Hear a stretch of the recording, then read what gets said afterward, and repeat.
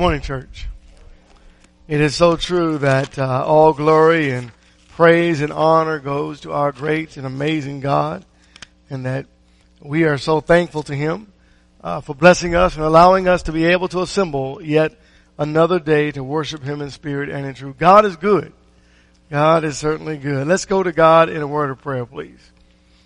Magnificent and wonderful God in heaven, we praise your holy and divine name and thank you. Thank you so very much for this opportunity to worship you. Hallowed be your great and amazing name. Thank you, Lord God, for allowing us to serve you and to honor your name, to worship, singing praises of glory to you, remembering Jesus who died on that cruel cross of Calvary so willingly that we might live. Help us, Lord God, never to forget your goodness and your compassion and your mercy. And take our minds, Lord God, away from worldly thought at this moment, please, that we might focus only on you and on your word, your will, and your way. These things we ask and thank you for in that wonderful name of Jesus Christ. If it be thy will. Amen. Revelation chapter 7, please. It's good to see you here this morning, both members and visitors alike, and those who are here present, as well as those who are online worshiping with us this morning. This morning, the interlude, this is that time between the seventh seal or the sixth seal rather, and the seventh seal that is about to come. In the midst of all of this calamity that we've been reading about thus far, especially in chapter 6, the question naturally arises, well, if all this is going to happen to the inhabited earth, what's going to happen with God's people? Will God's people be torn away and swept away in this destruction? And that was a question that was asked, and the question is this: who is able to stand? And God is going to give us the answer right here in chapter 7 as to who will be able to stand when God brings all of this disaster upon this wicked and evil world. So, we pick up in chapter 7 beginning at verse 1. After this I saw 4 angels standing at the 4 corners of the earth, holding back the 4 winds of the earth, so that no wind should blow on the earth or on the sea or on any tree. And I saw another angel ascending from the rising of the sun, having the seal of the living God. And he cried out with a loud voice to the 4 angels, to whom it was granted to harm the earth and the sea, saying, do not harm the earth or the sea or the trees until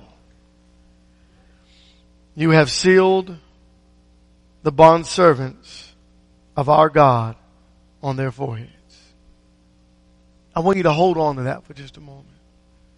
That God paused the activity of heaven for just a moment, for just enough time to seal His people. To say, my people must be protected and able to stand when I bring my wrath upon the earth. And the only way that they will be able to stand is if I set a seal of protection upon them. It's beautiful. Turn to Exodus chapter 8. The sealed saints are the ones who will be able to stand, not because they were great or different in one way or another, but because they were different in this. They were God's people, Christians, and they were exempt from the doom that was coming upon the world. God separated those who belong to Him from those who belong to the world. And this is not something that's different. God has already shown us this picture. He tried to show us this picture from the spiritual standpoint or side throughout the Old Testament. You read through and God makes a distinction between the common and the uncommon, between the clean and the unclean. He tried to teach us this lesson in a spiritual way. But because we're physical human beings, He shows us this lesson also in a physical way. So in Exodus chapter 8, beginning at verse 22, listen to what the text says. But on that day I will set apart the land of Goshen, where my people are living, so that no swarms of insects will be there, in order that you may know that I, the Lord, am in the midst of the land. So here God's people are in Egyptian bondage, if you will, and God separates out His people from the plagues, from those who belong to Egypt, who are oppressive upon the Israelites and the rest of the world. Look at chapter 9, verse 4. But the Lord will make a distinction between the livestock of Israel and the livestock of Egypt, so that nothing will die of all that belongs to the sons of Israel. And the Lord set a definite time, saying, tomorrow the Lord will do this thing in the land. So the Lord did this thing on the morrow, and all the livestock of Egypt died. But of the livestock of the sons of Israel, not one died. Chapter 9, verse 26. Only in the land of Goshen, where the sons of Israel were, there was no hail. And then you remember the death angel, those who had the blood of the Lamb over the doorpost. A definite distinction and separation out from the people of God and the people that belong to Satan. And God never gets it wrong. Turn to Ezekiel, please, chapter 8. I'm going to show it to you again. And by the way, this is throughout the scriptures, but I want to show you this one. This is another vision as we're reading the visions of Revelation. Here is another vision where God separates out His people from those of the world. So in chapter 8 of Ezekiel, you have Israel committing horrible sins as they're worshiping idol gods. And God comes through this vision. And in verse 17, listen to what is said. And He said to me, do you not see this, son of man? Is it too light a thing for the house of Judah to commit the abominations which they have committed here? That they have filled the land with violence and provoked me repeatedly? For behold, they are putting the twig to their noses. Therefore, I indeed shall deal in my wrath. My eye will have no pity, nor shall I spare. And though they cry in my ears with a loud voice, yet I shall not listen to them. And so God's been prophesying as you're studying in the morning. Jeremiah talks about, Ezekiel talks about, that Babylon is going to come and they're going to destroy Jerusalem. And everyone thought there's no way Jerusalem could ever be destroyed because God is protecting them. But then God withdrew His protection. And He allowed Babylon to come through and destroy them. And listen to the way the vision sounds as to what Babylon would do to the Israelites without the protection of God. Look at chapter 9 in verse 1. Then he cried out in my hearing with a loud voice, saying, draw near, O executioners of the city, each with his destroying weapon in his hand. And behold, 6 men came from the direction of the upper gate with faces north, each with his shattering weapon in his hand. And among them was a certain man clothed in linen, with a writing case at his loins. And they went in and stood beside the bronze altar. Then the glory of the God of Israel went up from the cherub on which it had been to the threshold of the temple. And He called to the man clothed in the linen, at whose loins was the writing case. And the Lord said to him, go through the midst of the city, even through the midst of Jerusalem, and put a mark on the foreheads of the men who sigh and groan over all the abominations which are being committed in its midst. But to the others He said, in my hearing, go through the city after him and strike. Do not let your eye have pity, and do not spare. Utterly slay old men, young men, maidens, little children, and women. But do not touch any man on whom is the mark. And you shall start from my sanctuary. So they started with the elders who were before the temple. You see, the problem is this. Turn to Revelation, please, chapter 13. You see, Judah trusted in man. And Judah worshiped so many idol gods. And God tried over and over and over again for years and years and years to tell Israel to stop following this idolatrous way, to stop sacrificing the children, to stop in your wickedness and evil and murder. And they would not listen. And God said, I'm going to send Babylon to make you stop. And that's the vision. Well, guess what? History repeats itself. Because what happens is, now in the days of Rome, where Rome is the power of the world, supposedly, and not God. And so, what the Jews do? The Jews in the world trusted in Rome. And the Christians looked and thought to themselves, maybe Rome is in complete and total control. And maybe we should also bow down to Rome. And God says, don't do that. Do you remember? So here it is. In chapter 7, he says, do you remember when I sealed my people and I separated them out? And then chapter 13, he reminds them of what happens when man depends on man. They also get a mark, but it's a mark of failure. And that mark is the ever familiar sound of 666. Chapter 13 and verse 16, the Bible says, and he causes all, the small and the great and the rich and the poor and the free men and the slaves to be given a mark on their right hand and on their forehead. And he provides that no one should be able to buy or to sell except the one who has the mark, either the name of the beast or the number of his name. Here is wisdom. Let him who has understanding calculate the number of the beast. For the number is that of a man, and his number is 666. You can't win with the mark of man. Turn to the book of Matthew chapter 13. You cannot stand, we cannot stand when you're trusting in man. And that number is a man, and a man. It was trade and monopoly. It was all about money. They were going to fix their own problems with money. You can't fix your problems with money when it comes to God.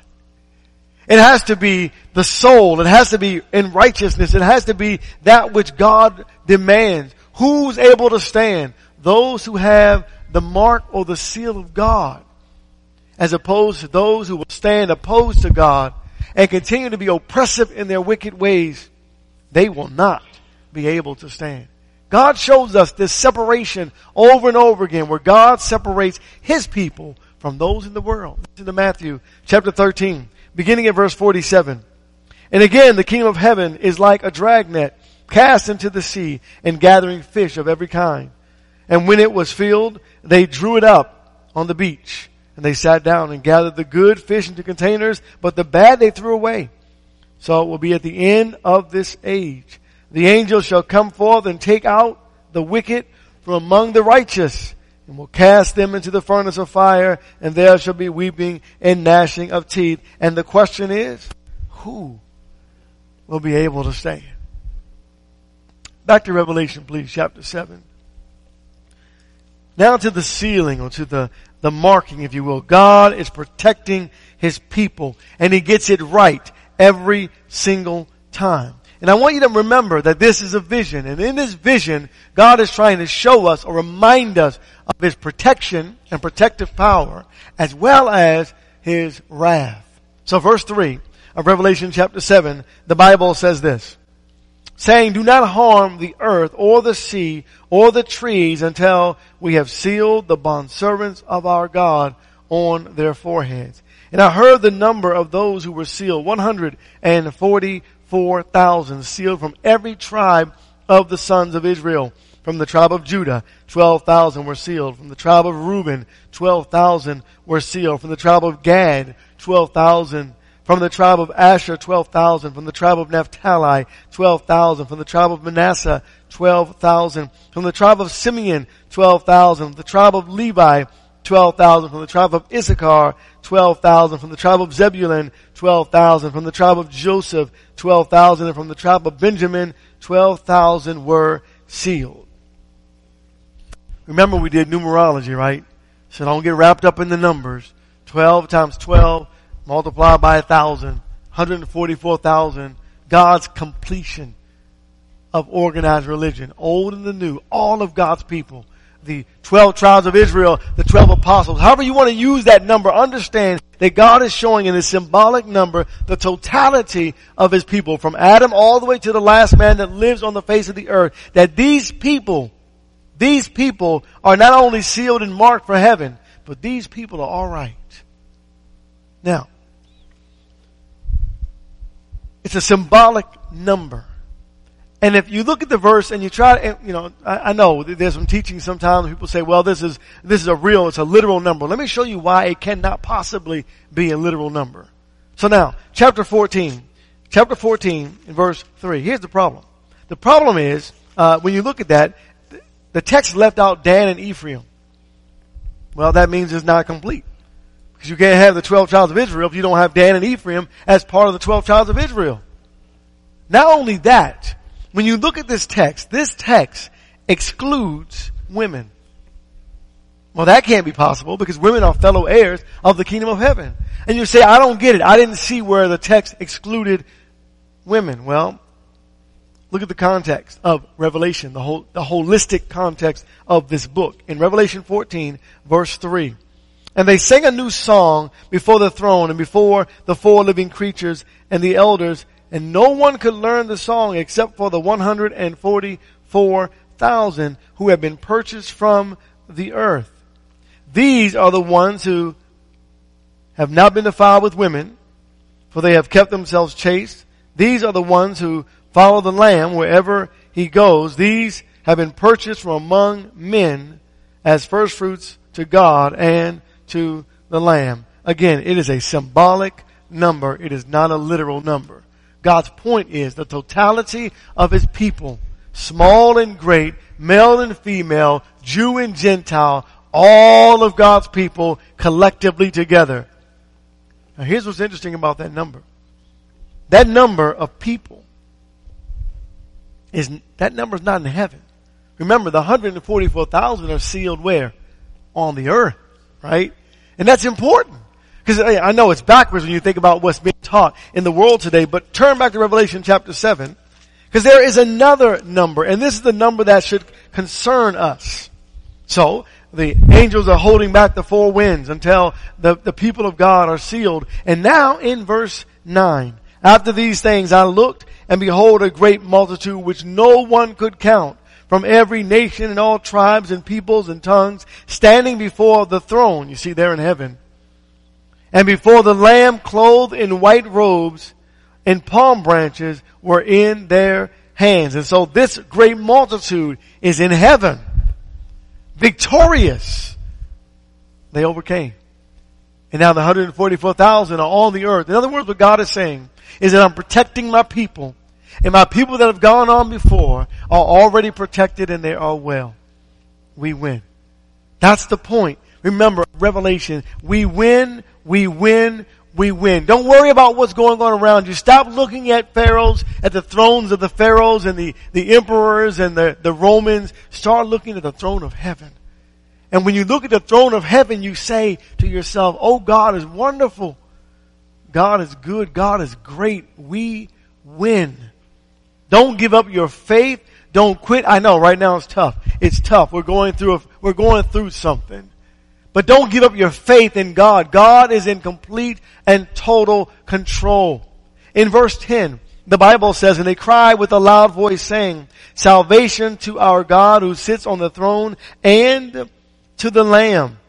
And all the angels were standing around the throne and around the elders and the four living creatures, and they fell on their faces before the throne and worshiped God, saying, Amen, blessings and glory and wisdom and thanksgiving and honor and power and might be to our God forever and ever. Wait a minute. How can Jesus, didn't he die? He's on a what? Yeah. God is going to remind us over and over again that Jesus gave his life. And he's on the throne victorious. And every man will bow before him. And he is worthy. In verse 12, the text says, Amen, blessings and glory and wisdom and thanksgiving and honor and power and might be to our God forever and ever. We cannot lose if we stick with the Lord. You see, but they were struggling, you see, for just a moment, thinking to themselves, maybe Rome is God. No, don't be fooled. But see, Satan Satan has his way of sometimes destroying the mind, if you will, befuddling the mind, bewildering the mind. It calls us to sometimes get things backwards, get our priorities backwards, get our lives and our minds backwards, and we miss it, and we forget about the battle. And though it may look sometimes, it may appear as though we're losing, that like right now, this pandemic is out of control. It's in complete control by God.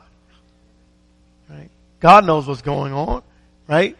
I'm not saying God is the cause of it, but what I am saying is that it's in complete control. Look, if you will, at verse 13. And one of the elders answered, saying to me, these who are clothed in white robes, who are they? And from where have they come? And I said to him, my Lord, you know. And he said to me, these are the ones who come out of the great tribulation, and they have washed their robes and made them white in the blood of the Lamb. Jesus. How important is Jesus? These filthy rags have been translated or transferred into these beautiful white, clean robes. This filthy heart of mine, God has washed it clean by the blood of the Lamb. There was no way that I could be saved, but God sent Jesus. And He died. And He made the world right. And He gave us an opportunity to be saved, to be cleansed in the blood of Jesus Christ. Don't you use God's name in vain, church. Don't you use Jesus' name in vain.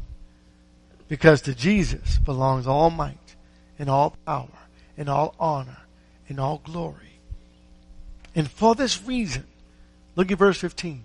For this reason, they, the multitude, the overcomers, they are before the throne of God, and they serve Him day and night in His temple, and He who sits on the throne shall spread His tabernacle over them. Again, that is God's protection. Let me just for a moment talk about this very real, right now we have a very real pandemic. They had a very real situation, persecution in Rome. It's very real. And for a person to come to God meant you could lose your life tomorrow. You could get baptized today and die tomorrow. But you would reign victorious. The saints, they needed to see life from heaven's throne room. So God brings this book to them. No longer looking at Domitian. No longer thinking about Nero and these emperors who were ruthless against Christianity, but rather to look just for a moment at heaven's perspective and heaven's vantage point. The hunger and the thirst was very real. Because when we get to chapter 13, you'll find that, Satan's very busy. By the way, Satan is the cause of all this evil, right? He's behind all of this evil that's going on. And so Rome decided what they do is that they would cause Christians to be denied the ability to work, which meant they had a hard time buying food. And so buying and selling and trade, remember we studied this, buying and selling and trade meant what? You had to worship the idol gods that came with the trade. And Christians would say, I refuse to worship that God. So they would give up their trade and they would struggle a bit, a lot. So hunger was a very real and common trial for them. And then those tears flowed, brethren. Those tears flowed every single day because of the martyred Christians, loved ones who senselessly died as they were slaughtered, survivors being found without their fathers, their mothers, their husbands, their siblings. Today everything's fine, but all of a sudden Rome comes knocking on the door. and slaughters your whole family. And those destitute survivors, they found themselves in need. The bereaved found themselves alone without any support. But they held on to Jesus. And God was taking care of them. But they wondered, like many of us would wonder, God, how long will this go on? Think about the families. The families who saw their loved ones shred to pieces by those wild beasts in the Colosseum. They'd grab Christians and they'd throw them out there, and they would entertain themselves by letting a lion or a tiger chase them in the arena in the Colosseum, and then just devour them in the presence of all the people. And the people would cheer. And not only that, they would pour tar and pitch on Christians, and they would suspend them in the air, and they would light them on fire alive. You were a child of God, and you were watching those things. You would need God to give you some kind of comfort and hope. And then those Christians that were forced to defend themselves, to fight against the gladiators. And they'd watch the gladiators just destroy and utterly kill these Christians. And there are lots of stories you can read about what happened to the Christians when you read maybe the Fox's Book of Martyrs and other type of literature. Will tell you some of the events and things that were happening in these days. And the Romans, they believed in mocking the Christians. They mocked them and they mocked them and they mocked them, and they asked the question, where is your God? And as the Christians were in this deep loss and this feel of hopelessness, then comes this book. And this book says, oh wait, you thought you were losing? No. You have won this victory already. And then comes the verse that we're all looking for. The Bible says in verse 16, they shall hunger no more, neither shall they thirst anymore. Neither shall the sun beat down on them, nor any heat. For the Lamb in the center of the throne shall be their shepherd. He shall guide them to the springs of the waters of life. And God shall wipe away every tear from their eyes. And brethren, when you know that God is in charge, and when you know that the God whom you serve is in complete and total control, and He loves you, and He says, hold on just for another day, and when you come to be with me, you're going to see all that I made. Remember what Jesus said, behold, I go to prepare a place for you. He says, I've got a place for you that you don't want to miss. And if it costs you in this life your head, so be it for the cause of Christ. Remember Jesus, who didn't die on the cross because He didn't want to. He died because He was willing to die to save our souls. He desired to die for us. For God so loved the world that He gave His only begotten Son. Brethren, we win. And that's the point of this book. We win. Don't you ever give up your faith for any reason at all. And this morning, if you're struggling in your life and you would like prayers made on your behalf, we ask you to come.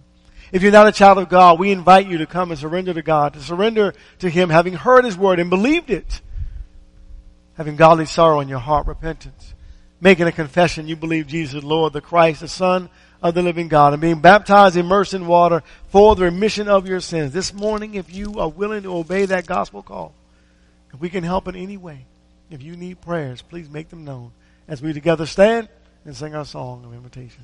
Why don't you come?